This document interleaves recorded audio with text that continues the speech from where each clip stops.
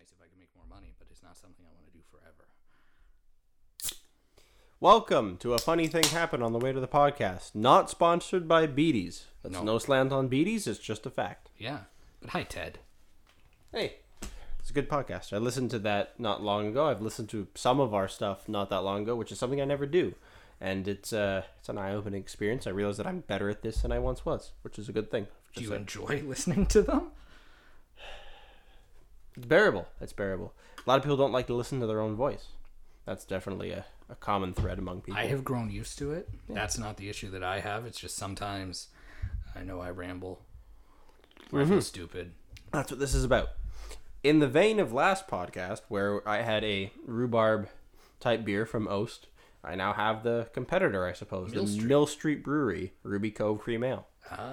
In my opinion, already, first taste, it's a lighter tasting beer. It tastes better than the last one. But it's not as light as my beer. Your opinion, because the last one we had was more tart, in my opinion. This is a more subtle hint of rhubarb. It's more cider-like almost, a little bit. I like this. Yeah, it's better than the Oast one. Which, I mean, I didn't really say it last time, but I don't like Oast that much. I don't like most of the things that they put out there. That's a lot better, isn't it? I could drink that. Yeah. I could actually drink that, and that says something. Mill Street. Mill Street makes pretty good beer. I may be buying you. I don't like their stouts. They come out with one once in a while. I think they had like a nitro stout or something. It was garbage, absolute crap. But in general, so have you tried that brand new Hoppy Ending beer? No, that's coming to a movie screen near you at some point. That was so fun. Creating a fake beer brand? Yes. Yeah. There's so many clever names, and that's why all the craft breweries latch onto these funny little names. Yeah. There's so many little spins and puns you can throw out there. Anything to do with hops or suds or whatever you want to pick on, pretty much. Well, as I said, I figured it's always dumb when you have to cover the label for stuff. When you see movies, and I mean, for Apple products, it kind of makes sense. A lot of people do tape over the Apple logo, but that's the funny thing. They want the identity of the people in the movie that, you know, their identity is based around. They're an Apple user. They fit in this quirky whatever vibe, whatever Apple means to people. But we can't use the logo, so tape or sticker or whatever. But I hate doing that. So if we can make a brand, and we could never go to a beer company and say, hey, we want to use your beer, because craft breweries we could, but all the people are underage. They don't. Oh, that's true. That's true. Right? They're high school students. So enough. Yes, you could say, oh, these people are 19, but they're very obviously portrayed not to be. Mm-hmm. So there's that. But then also most beer companies, for legal reasons, don't like to associate themselves with the debauchery around the beer, which is understandable. So I like Hoppy Ending. I like it better. It's a merchandising opportunity, because perhaps one day I will brew in my own backyard. I give you permission to use Hoppy Ending Pale Ale. There you go. Pale Ale. Is it an IPA? Is it going to be an IPA? It has to be. Because it's hoppy, right? You just load that shit with hops. Well, call it's it an IPA. Hoppy, and because it's the logo has a bottle ejaculating, so it's pale. Pale Ale. There you go. It was very clever. Perfect. So I'm going to make an IPA at some point, which, from what I gather as well, all the hipsters are into these days. Here's a question for you. This is totally not interesting to... Well, maybe it's interesting. I don't know. I want to make Blu-rays for the short film. I've never done Blu-rays before. Okay. And Blu-rays are problematic because they're harder to burn than DVDs. DVDs What are do you mean they're harder?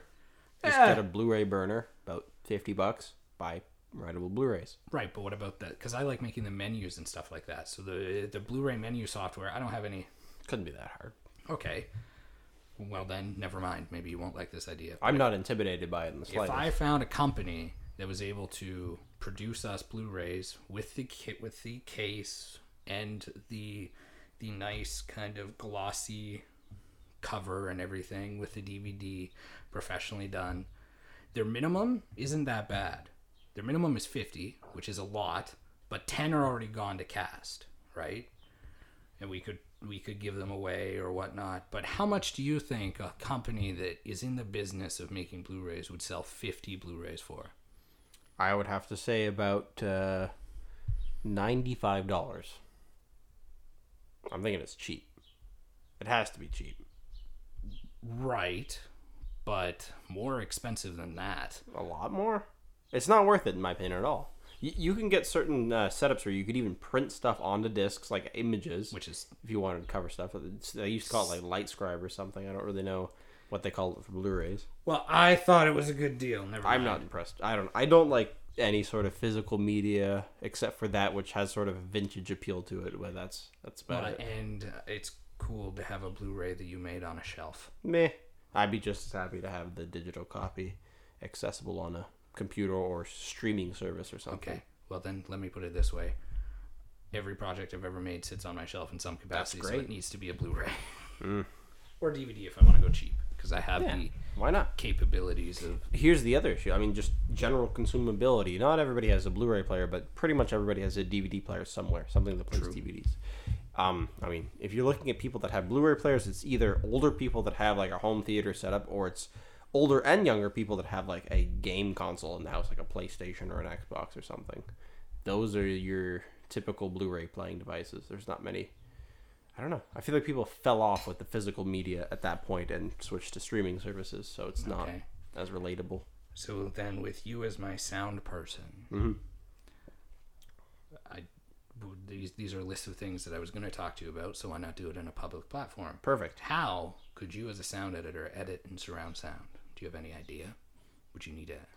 It's if you're not actually recording in a way that lends itself to surround sound, that being multiple audio sources during the recording, it's very strenuous and time consuming, but you can do it. You just have to physically map each sound in each recording or whatever to places. And I've dipped my toes into some simple stuff before, but every time I watch something with surround sound, it's so much better.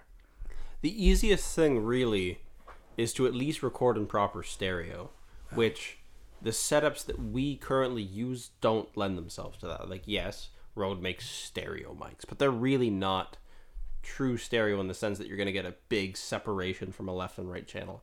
Because to me, that's enough. You don't need the 5.1 or 7.1 surround sound to really make much of a difference. It's the stereo setup that you can really sort of feel the environment enough that it adds a whole nother level to it. So I think that's the thing we should tackle.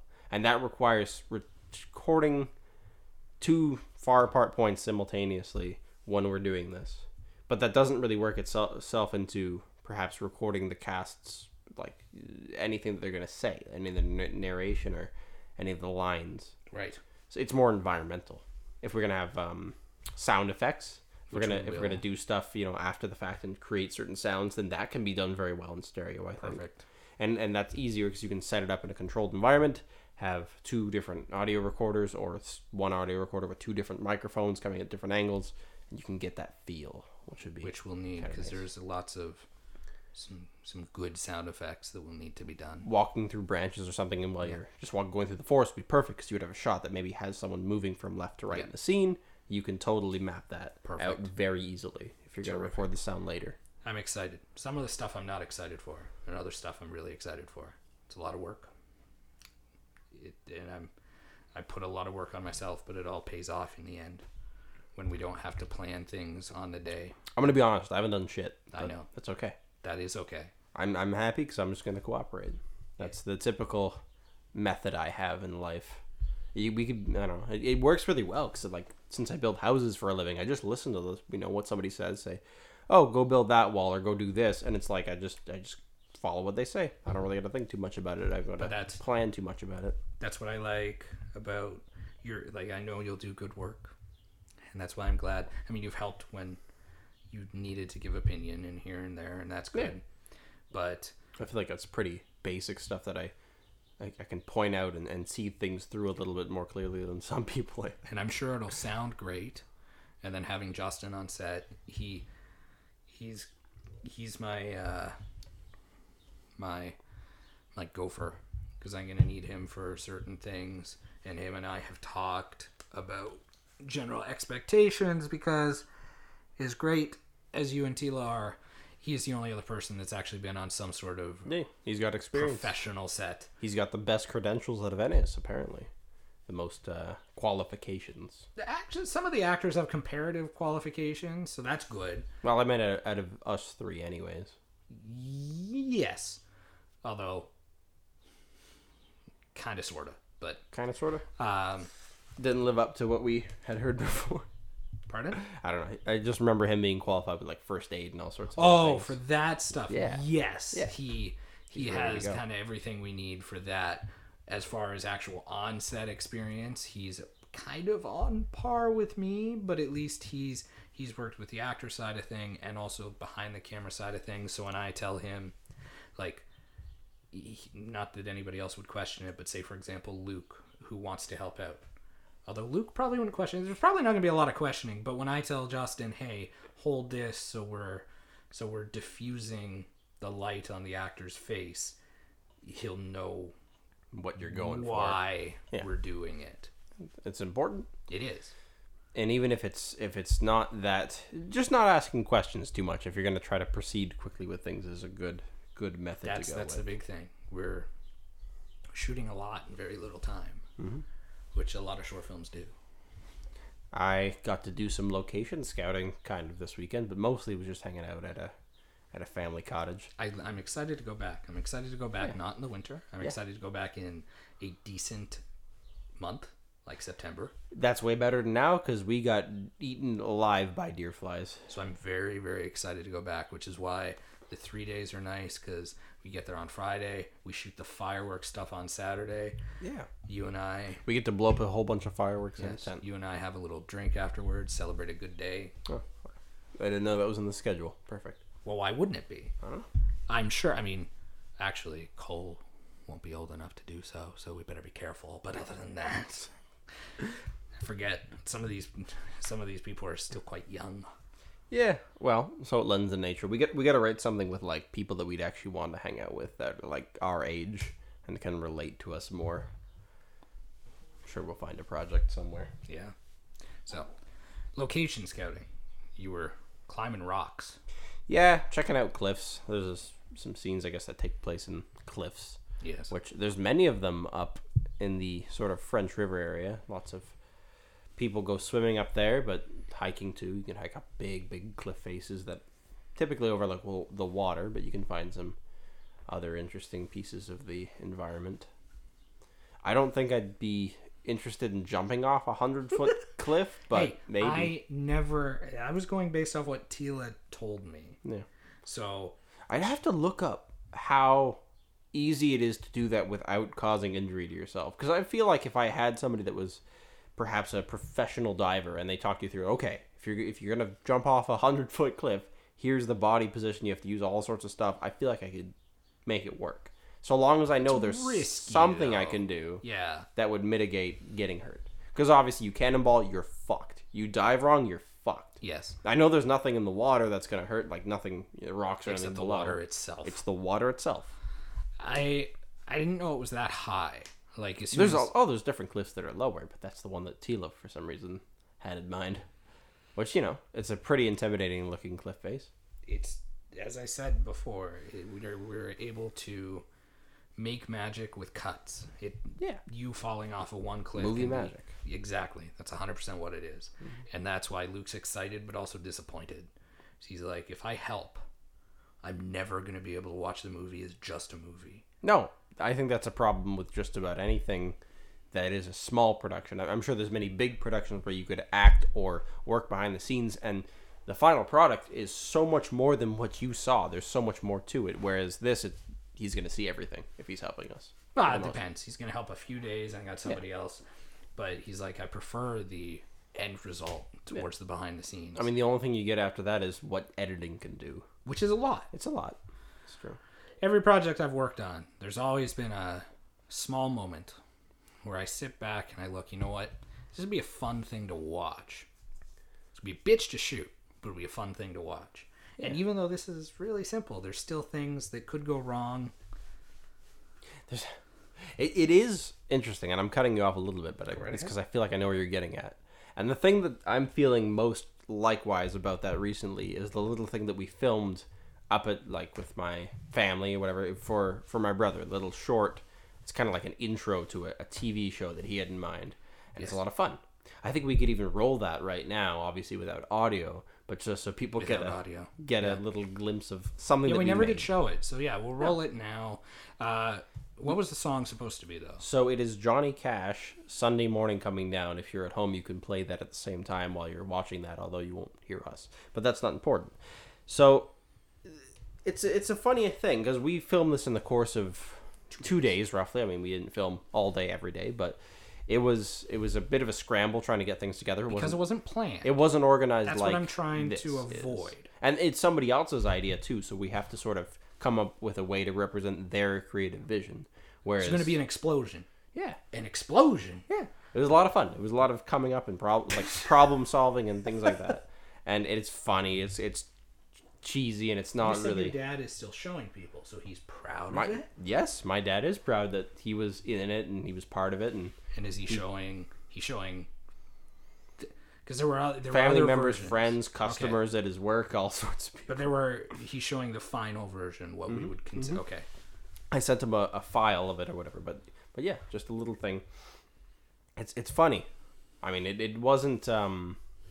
It used enough cinematography that you can sort of get the shot of things happening. Where say there's the one scene that you might see if you're watching this on the screen right now We of can just show the clip a again. screwdriver, opening up taking apart a chair or whatever. But you show grabbing the screwdriver and all these little components of it that you at least guide you towards seeing what's actually happening. And of course, it's a bit fast-paced. Maybe you miss it, but this was sort of meant to be the intro, so I guess people would watch it over and over again if they were watching the TV show.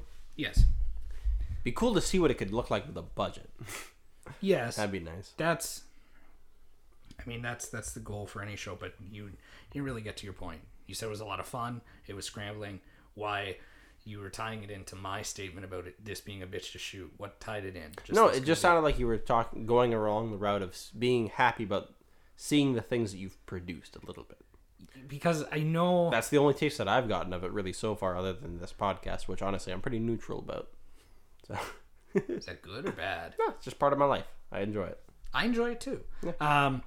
No, because I know there is a combined talent that is quite talented, and we can produce things on the fly like we did with Wee Whiskey, which was great and wonderful and rushed. This has a lot more pre-production.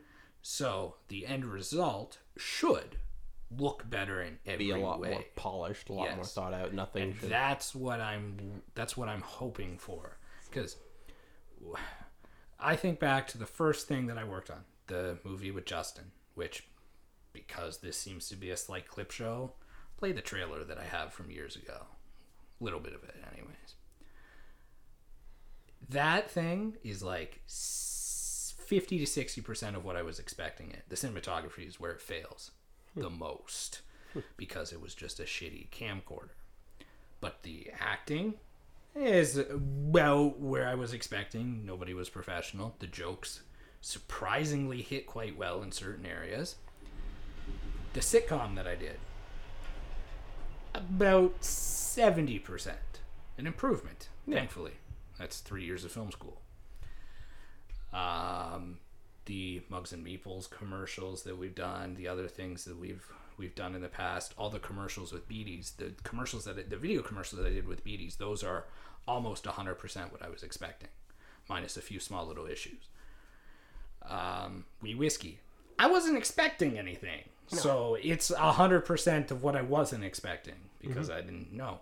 So we should be like 85% to hopefully, 100, yeah. Like it's very well planned, and hopefully it's smooth. There's a lot of stuff for like trying to ascertain locations to shoot. You have to get permission to shoot in specific locations on private property.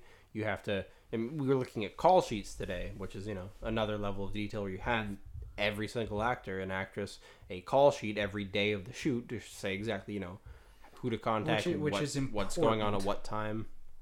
It is. And then that kind of trails down, because like on the call sheet it says the actors have to be at the ground zero, which would be the parking lot, at 11:30. So that means that somebody, be it Justin or Luke or whoever, needs to be at that location at 11:30, which means he, whoever isn't going to be where we're filming because he's picking up the actors. So it's a symphony of planning. Mm-hmm.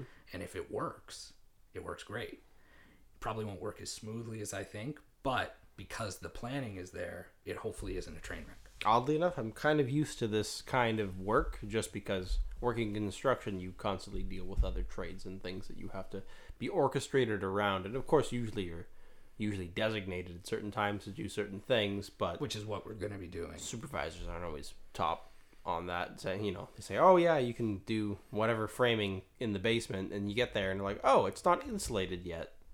Never mind. We can't do that. Little things.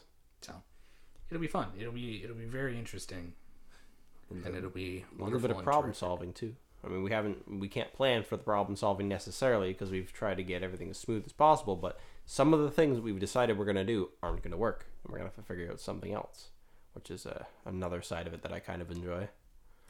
As long as it's not, hey, you can't shoot here. Because then that's a big problem. Then you run somewhere and you run and gun and you try to make it work as best you can. And we do have permission to shoot many places. We have options to go certain places. Yeah. But no, that's what is fun. And it's a weird, I don't know if it's a similar thing. Like if a artist, a painter wants to paint a picture, that's a pretty simple task if you're talented enough to paint a picture. And the idea of, you don't need permissions, you don't need to orchestrate things around you. Perhaps filmmaking is a weird art form because it's very businessy. It has to be. It doesn't have to be, but it should be if you want to get stuff done right. It necessitates a lot more than even music, because music is much more easy to make in an independent manner, and it complements the business side of it a lot, but film almost doesn't work unless there's money, unless there's organization, unless there's strictness about it. And there can be less organization if there's a lot of money, because you can just pay, well, you know what, we need this location for another 10 days. Here you go. Yeah, people don't need to really be organized at that point as much. If you're running on a low budget, you have to be organized to the max. Yeah. And keep everybody well fed and happy. Mm-hmm.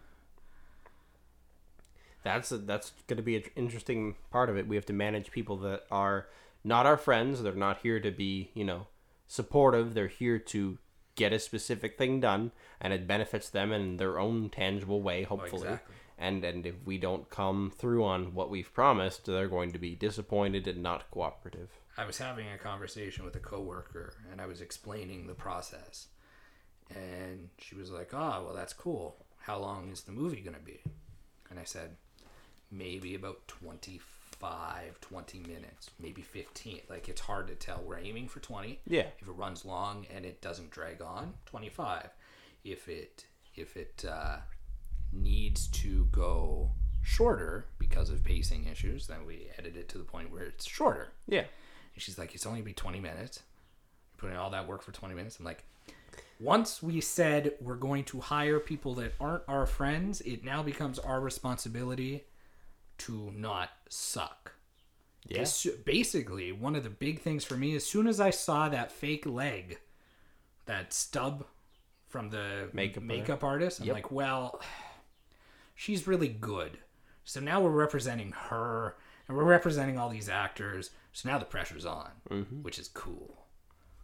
I think it'd be interesting to look at things from the perspective of people that will hire these actors in the future, because I don't know necessarily how much they look at the quality of the production overall versus what they can see in the specific actor or actress's input into it. Like, for instance, that's exactly what they look at. Yeah, like, they're not going to necessarily, we don't really represent them in that specific way. We're giving them a platform, if anything, and they're going to be as good as they're going to be, depending on their own skill level. Yes. And of course, their prospective employers in the future are worried about that. Which is why, if time allows, I've mentioned it to Tila and you, and I think it's important. One, when we're shooting, if we come up with a joke that makes sense, we shoot it. Because even if it doesn't work later, we will never know until we're editing. No. You and see that two punchline lands. Yes. Give the actors one take to just ad lib. You have point A, You have point B. You know where you need to get to, and then let them go. One is a little bit restricting. Pardon? One's a little bit restricting. I don't know. If they want to just ad lib, it depends on time. it's hard to stop them. Right, but you just yell cut. Like you need to follow the script, and then if you get it very quickly, then you can ad lib a little bit. But that makes sense. That's a reward for getting the line. If time allows, do one. If it doesn't allow, hopefully we're dealing with some creative writers at that point that can come up with some of their them own material. seem funny. Some of them, it'll be interesting. Are they the like dramatic arts types for the most part? See, that was the very interesting thing about the. Because I'm used to people of Robert, the dramatic art right? types. None of them have a stage background. Really? I like that already. All of them are different. aiming for TV background. I think one of them has a mix, but she's aiming more for TV film. Okay.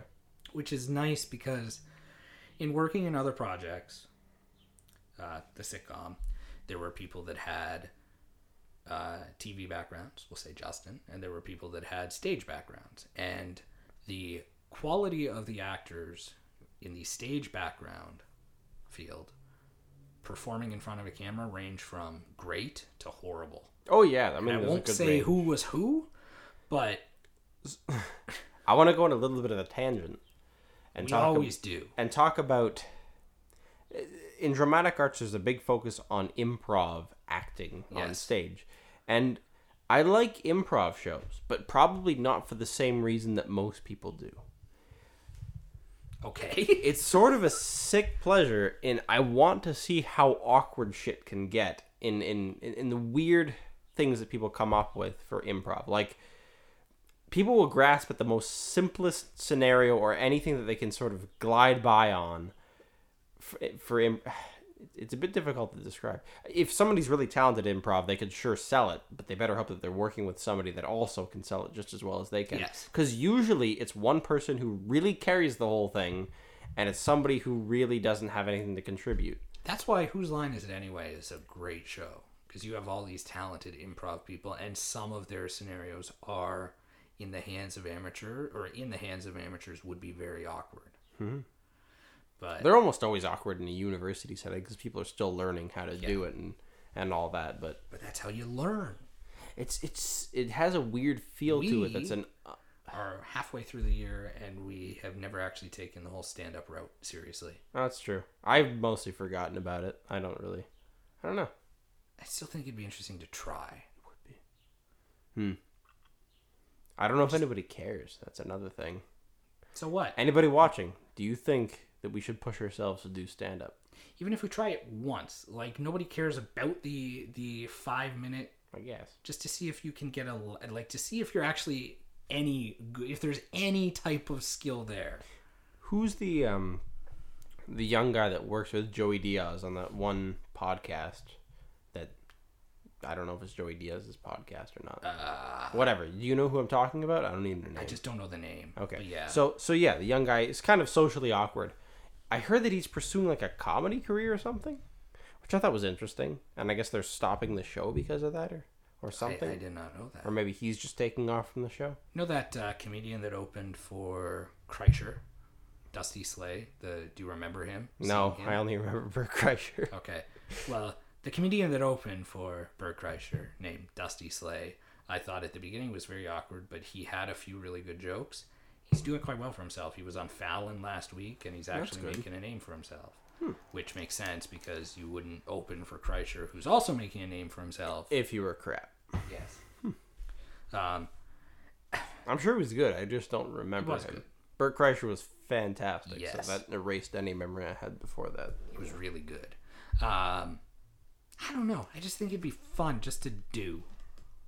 Just to say. Because if you suck, you never have to do it again. But if you get a laugh or two, you might... Not worried about the pressure. I don't know if I really want to write the jokes. At the same time, well, I could probably come up with enough of a reason. There's so many things on my mind that I want to do that I don't know if I should add another one. Well, then don't. It's just we had talked about it before. It's true. There's a... An interesting thing we do, and almost it's more of a reason for me to go back and listen to these than anything, is I like leave myself hints of things to do. Like, for instance, on a podcast not so long ago, when it was just you and I mentioned, we were talking about things that we could go back and watch and listen to again, or something like old, kids TV shows and things like that.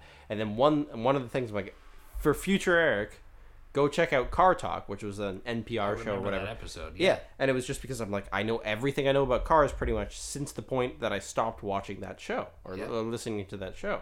I went back and I heard it because I ended up listening to it in a situation or in a car or whatever. And then I listened to Car Talk and I was like, yes, I do appreciate this more. It's a good idea. That's I think you know who Howard Bloom is, right? Mm-hmm. Okay. He has a lot of YouTube content. I mean, beyond the career of all of his promotional stuff for like music artists and stuff.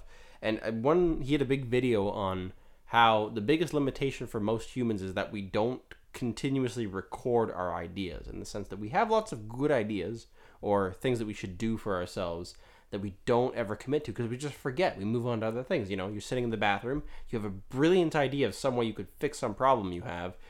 By the time you leave, it's gone, and you'll never think of it again. But we almost have technology that mitigates it at this point, and it's getting so close to the point where you could have something, planted in your brain, for instance, that would just take down the good ideas and do the hard work for you. We also talked about it on that podcast too, the whole Futurama episode where they have the iPhone. Yeah. It's implanted in the eye, but similar concept. Yeah.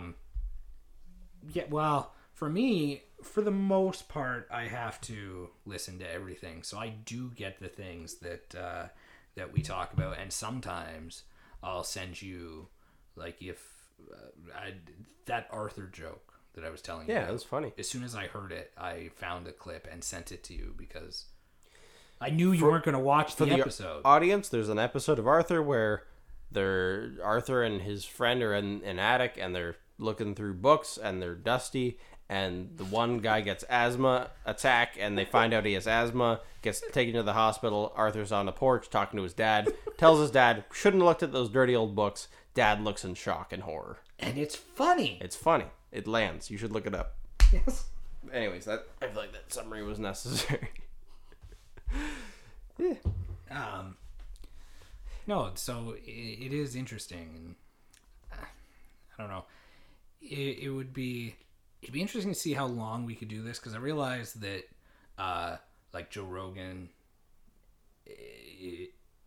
is doing it for different reasons than we might be doing it. I mean, we're still just chugging along, but think of what it would be like to hear the stories that we're telling 2 years from now. I'm going to take a diversion. Yes, I'm sure that's interesting. But what if we went a different route? What if screw the stories, screw the personal stuff, which is what we've always done, and we do like a show? Because I just, that video that we watched together talked about how somebody did, what was it, like a crime? Was it a crime story or something? Yeah. Basically, you pull the audience in, you get them enthralled. It's more of a storytelling thing than it is personal life or just having a conversation. And that's not the only route. You could have, for instance, Car Talk that I'm talking about. Yes, it was a show produced for radio, but the point is it's an hour. It's always an hour where they take calls from people and they sort of answer car questions, but in the funniest way you could imagine it, really. I think there's lots of quirky ideas for shows out there. Well, if we, like, some of the best conversations I ever had on the radio show with Kevin was when we implemented the phone line. Because we did have people call in. That throws things in the mix, things that are external. A lot of people were doing it to prank Kevin. Tommy Wiseau called all the time to talk to Kevin. And Kevin had no idea who it was, but it was one of our... It was a good impression of Tommy Wiseau. It was a decent impression. And I know Kevin's not listening to this, but Kevin, I know who it was. And it was so fun to fuck with you sometimes. He doesn't even know after college is over. No. That's crazy. He still thinks Tommy Wiseau is out there. So, and then some of them were actual legitimate questions and whatnot. So it was cool. The only thing is, and I do, like, I think we need to find a way to do, at the very least, this one, like when it's the two of us, live. Even if it's just one friggin' camera angle. Because Okay. Hey, next time we'll do it. No excuses. We're gonna do it. Cell phone. Don't care. We're gonna do it somehow. It's gonna sound good too, I hope. Yes. So, yeah, we can do that live. It's different when there's a guest. Here's the thing: how did your in college days? How did you broadcast yourselves? What was on the it? radio? AM, FM, what? 90.1 FM. FM. Okay. You're listening to 90.1 FM, The Heat. And you all the students were very well versed in the rules of broadcasting, like because there's very that was the strict point. rules. Okay, but at the point, like you have to learn a lot before you would be able to do it at that We point. didn't get to go live on the air till second semester. Interesting. Because they're an operating radio station with advertisements and whatnot, so they have to follow the rules. We could look into what it would take, Oh, God. as pointless as this is, to broadcast it in some radio wave analog frequency. I don't know how hard it is to broadcast. And We've had this conversation before, Eric. have we? Yes. Why would we? I don't know why we would even talk We've about had this conversation on the air here before, Awesome. too. So what? What was the conclusion? The conclusion was, it's pointless. It is pointless. No. I'm just saying it for the sake of doing it. The conclusion was, you can't do it for free, and the cost is kind of prohibitive. I don't know what an AM broadcasting setup would cost. So you wouldn't be able to transmit terribly far, I suppose. But Yes. So I think we kind of kiboshed it at. that's fair. But I like the idea of doing it live, and I like the idea of potentially taking calls. That's all stuff that's reasonably easy to do. Most people, at least on any YouTube channel that I watch, will always use something like Discord or Skype or whatever to take calls. So that's even sort of mitigated around the idea of using a cell phone. Yes, You don't really have to do because that you don't anymore. want people calling you at random hours of the day. Not particularly, no. Although you can block numbers, I guess. Yes, but that's not good fan interaction if you're blocking the people that want to talk to you. Not exactly, no. No, the radio would be interesting. There are a lot of rules. Like we followed very strict guidelines as far as what we could say and whatnot, and that's what made it interesting because Kevin and I were so back and forth. So there were jokes that were alluded to, which is why listening to Tila's recap after the show, it was funny because she would get the jokes. So like there'd be so many references where I would just be calling Kevin gay, no offense, it's not PC, without calling him gay and stuff like that, or just stupid things. We did end up swearing on the last episode because we had already passed. Who's going to do anything about it? Exactly.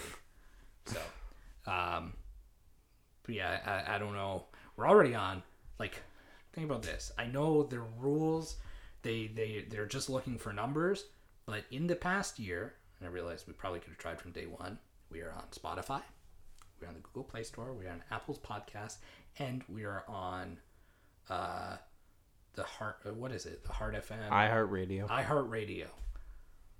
Which I forget about all the time, but that one was the one that it took like 6 months for them to accept us. They must have had to go through and listen to our stuff. Yeah. So. Maybe that employee's a fan. Probably not. He hates our guts. It's probably multiple employees. I don't know what that is. That a not-for-profit organization, or like what is iHeartRadio? Well, they own a lot of radio stations. Like iHeart is a brand. So there's iHeart Music Festivals. There's iHeartRadio. So they own a bunch of things. I guess there's iHeart Podcast now. Okay. Another tangent. So since we've last had a chance to sit down together, we saw Jimmy Buffett. And that's funny because the last time that we sat down together, just us, we talked and alluded to going to see Jimmy Buffett. Yes. And you explained how he was a businessman and that manner of things.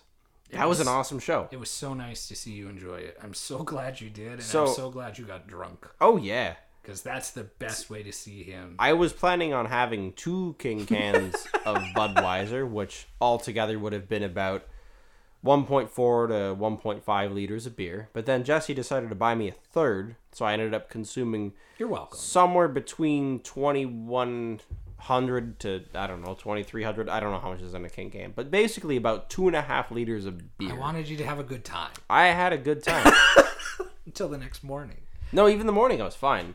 You know what sucks, and I've heard everybody talk about it too, is if you have to take public transit after drinking. Because it was really annoying on the train. There was no access to water, which I really wanted at that point in time, or at least something to drink to keep me hydrated, and I didn't have it. So it was just a pounding headache the entire time I was on the train. As soon as I had something to drink, not so bad. That A&W was good. Got some A&W. That was fantastic. Well, I think the train was, right off the bat when we got to Toronto, it was very clear the train was a great idea because having to deal with the Indy and everything, that would have been Yeah, they were doing plus races. I was too drunk to drive when we left the concert still. Perfect. So we had a train. We were able to... Yes, there were some setbacks with the headache and whatnot, but we were able to properly enjoy the concert. Great on stage. He knows how to put on a show. I like that he has a conversation sort of with the audience, and he, tells jokes and all that stuff. The songs, and it's less set changes. Because when I saw Ozzy, between pretty much every song or every couple songs, he'd go off stage, and there'd be a period in between where it was just, they're changing whatever the heck's going on stage.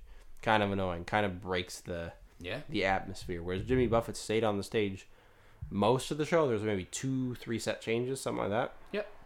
Not bad at all. But he's also, and Ozzy is touring with talented musicians too. But yes, Jimmy always gives his other guitarist, Mac McAnally, a chance to perform because he's an award-winning musician that has decided, I have a career outside of Buffett, but he really likes to perform with Jimmy. Yeah. But because he's a better guitarist than Buffett, and Buffett will admit it, Buffett will give him a chance to perform, and Nadira Shakur, the singer, yeah, really talented, really good, yeah. So why not?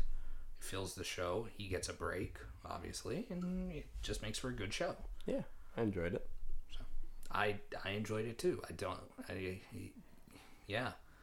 It was the most fun that I've had at a Jimmy Buffett concert while still remembering the concert. Because it's not the most drunk I've been at a Jimmy Buffett concert. And I know I had more fun at that one, but I don't remember the concert. This one was a great medium. For anybody that's looking to go out to Budweiser stage, and I'm sure the prices vary, but a king can of anything it costs $16.50, which is pretty crazy. Yes. But I guess that's what you pay to be drunk in a different place. Yes. Those seats. The seats were amazing too. So you got these tickets from an auction, yes, of some kind. Somebody bid in an auction for you. Yes. Yeah. So I don't know. It must have been no more than 50 feet from the stage. Yeah, it was close. I remember getting there and us showing the ushers the tickets. They're like, "Oh no, you're down another row." We're like, "Okay." We walk there. They're like, "You're over," and then by the time you get there, you were like, "Holy fuck!" Like we were close. It was cool. Mm-hmm. You actually see him, which was nice. I got them for $100 each, and they are about $200 per ticket. So, good deal. Good deal. It was a charity auction, so I think my expectations are a bit consistent in you can hear the stage better from further back because obviously it's not so blaringly loud that it distorts everything in your ears. But it's kind of, once you're drinking, it doesn't really matter anymore.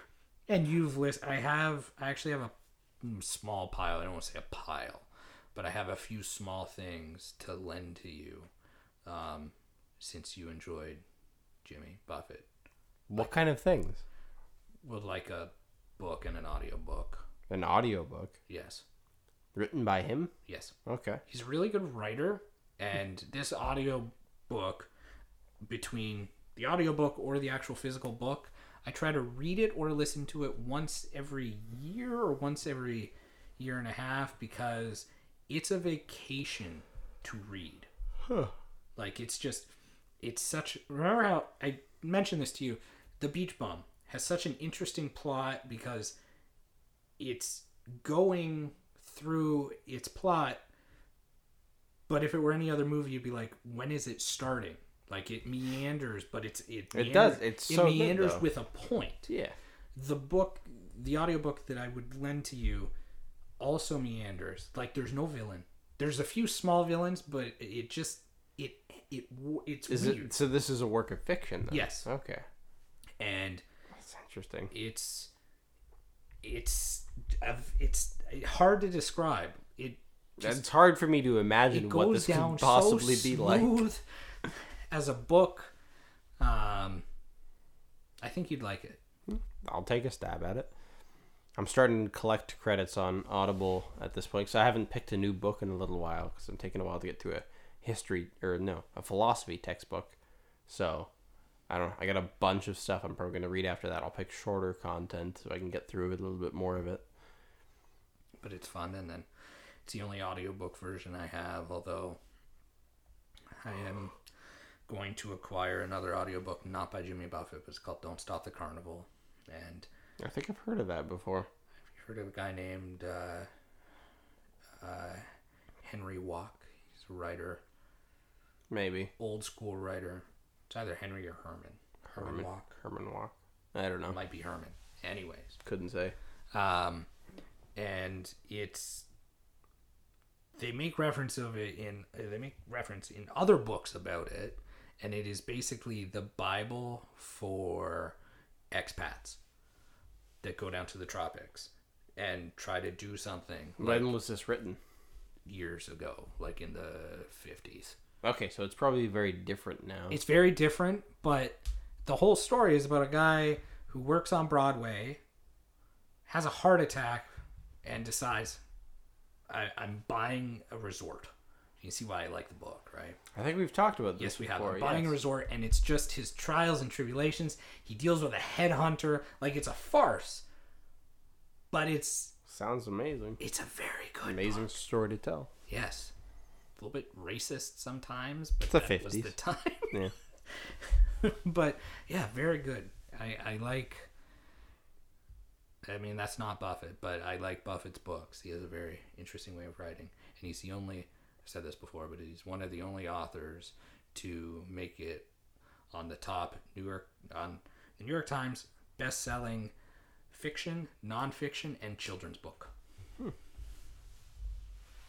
Pretty neat. Yeah. I don't know what else to talk about necessarily, so I guess I'll just tell a thing that I was going to tell anyways. We talked about the Mi Fit band, 3 last this is the podcast. first day that I can confirm, because you have no proof, that I have walked more steps than you. It's true. So I had the Xiaomi Mi Fit Band 3. You're going to get another one? Yeah. So I guess I haven't told the story because Tila decided to spoil it to you. But anyways, I lost my fitness tracker jumping off cliffs into the water because I was swimming. And it's weird not being with it after half a year of using it to wake up every single day on the vibrate alarm and using it to track I'd say quite a few things about my sleep or step counts or whatever it is. So I definitely knew the instant that I lost it that I had to get a new one, and by the time I got out of the water I was already on my phone ordering a new one. So now I'm getting the Mi Fit Band 4. And I might be getting updated version? Yes, and I might be getting scammed.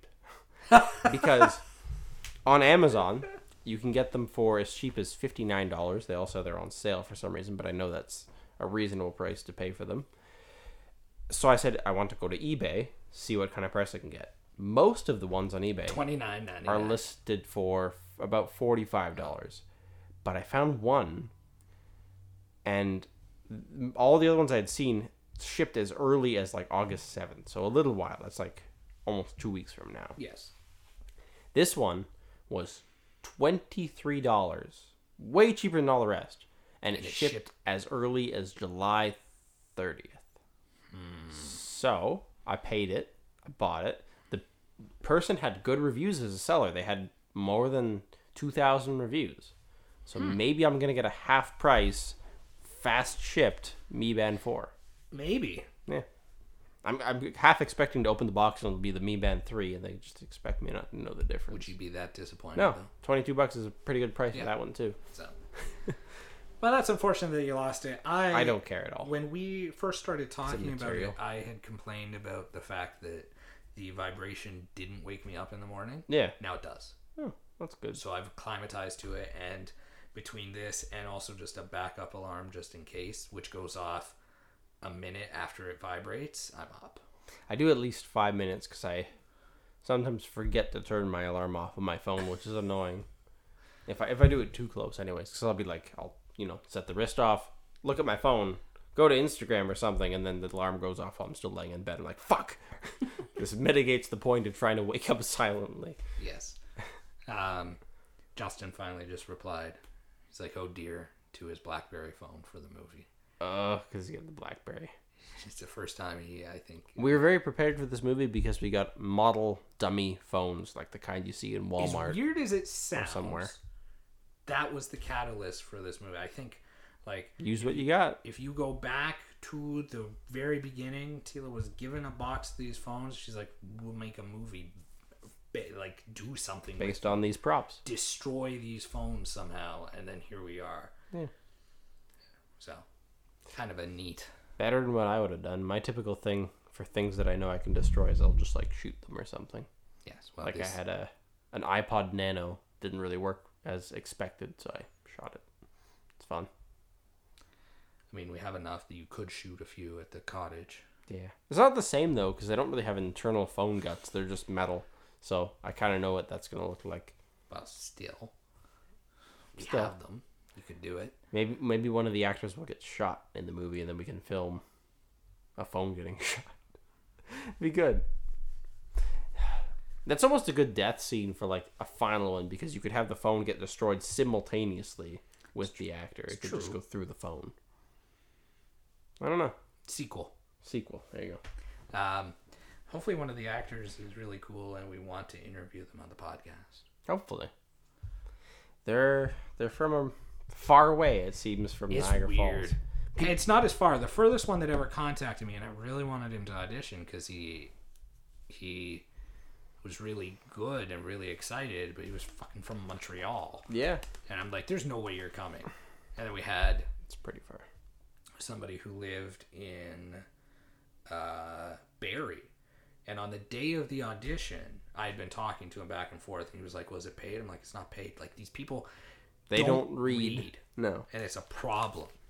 One guy today, I won't mention names, on his contract didn't know the name of the project that he's auditioned for.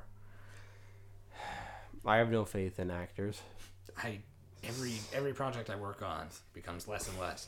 So this guy, even on the day, he's messaging me. He's like, actually, I don't want to send in a tape. I would like to come and audition for you. Like, well, you know what? That's really good, because at first I thought he's not getting paid. He doesn't want to do it. So I'm like, okay, what time would you like? It's like, well, like 10 o'clock's fine. I'm just driving down from Barrie. Like, that's a hike. Mm-hmm. He's like, well, it's in Toronto, isn't it? Like, the very first email I sent you is a Niagara-based production. Nobody listens. No. Nobody reads.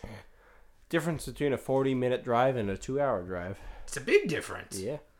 And then the London girl, the London actress, she knew. And she was still excited. She's very excited to be a part of it. And there's people like that I don't want to disappoint. Yeah, we owe them something in our own work ethic. It is not exactly the same, but this is a TFP project. Remember what it means? Michaela taught us. Trade for pics, but it's not really pics. That's why I said it's not exactly. Trade for MP. Trade for moving pictures. And you have to somehow plan, probably on day 1 or 2 or 3, when everybody's there, a photo shoot for the poster. Easy. I already had an idea. Yes, I know. So now you have to stage it. Actually, we don't need everybody for that. That's an easy one to film. Only need one person. But well, on the day that he actually gets the stuff that happens to him, everybody will be there. And if you could get them all lined up, panicking, it'd be a good everybody poster. Yeah. The best part about the film poster is it doesn't actually have to happen in the movie, and it doesn't have to necessarily make sense with the plot. It just has to use themes in the movie. So hey, a 7-minute Photoshop job at least got the point across. There's somebody in a forest with a broken cell phone and blood.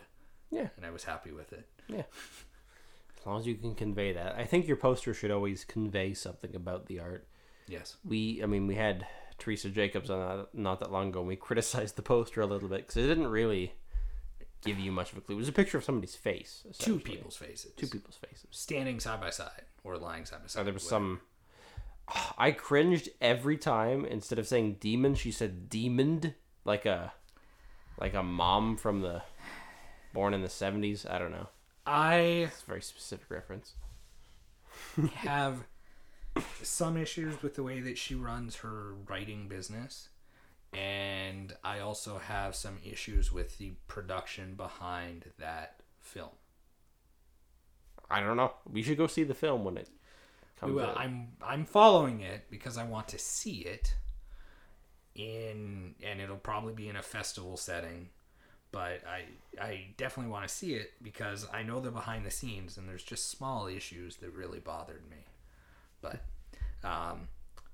it was, again, I won't give away who, but there's a lot of new actors, as I've said, in this short film.